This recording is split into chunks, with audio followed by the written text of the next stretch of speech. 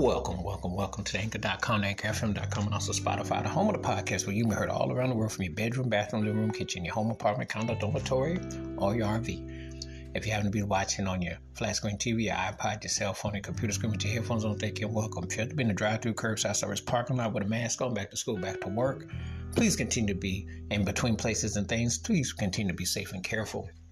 And again, you can hear this episode on Anchor.com, AnchorFM.com, or Spotify. Appreciate your support. And now on with the episode.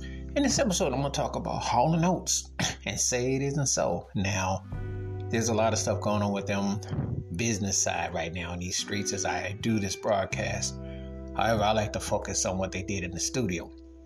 And Say It Isn't So was one of those kitschy, quirky pop synth cuts that it had an interesting mystery, like the chord progression was in the Hall & Oates flavor and vein. However, it had a kind of a quirky knee-jerk reaction, kind of like a mystique going on. And it was one of them songs that you felt a lot of spacing in the groove. And Daryl Hall's punction vocals on it had this, this shy but yet sinister tone and feel. It's like it loaned itself to be on some soundtrack part of a movie, and it just didn't quite get to that part. But it was one of them songs that underrated in the Hall & Oates catalog, and that's saying something, but they got a lot of big cuts. But this one was a catchy song, upon listening to it.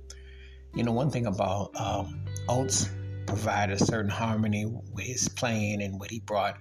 Daryl Hall with the songwriting and those vocals, layered, and the way it was so steeped that they stayed with you. But they definitely had this cold, chill, soulful knock, and it's one of those things that you could really feel. But Say It Isn't So is one of those songs that I like how it builds up. It has that trademark Hall & Oates pocket and groove, and then he gets out when he starts to open up the chorus and the next verses and everything. So it's just one of them songs that I think that it's really tight. It's one of when you pawn, because it was kind of one of them songs that, like, obviously I have other Hall & Oates songs. I got about 4 or 5 that I pick over it. However, this one is pretty tight. It's pretty bad. It's pretty banging, upon really thinking about it. It's a tight cut. So just thought about that song in a moment and everything with that. So Say It Isn't So definitely still has some groove to it. And in light of everything that's going on with those guys right now, please say it isn't so, because I like to think that one of the greatest duos ever, and they should be in the Rock and Roll Hall of Fame. They should be getting their flowers. They definitely lay down some memorable songs and touched a lot of lives. Wash your hands, keep your mind clear, watch out for nothing. Please give me thoughts and takes on Hall & Oates, Say It Isn't So, and how this song stacks out in their very deep catalog, and I mean deep, and very memorable duo.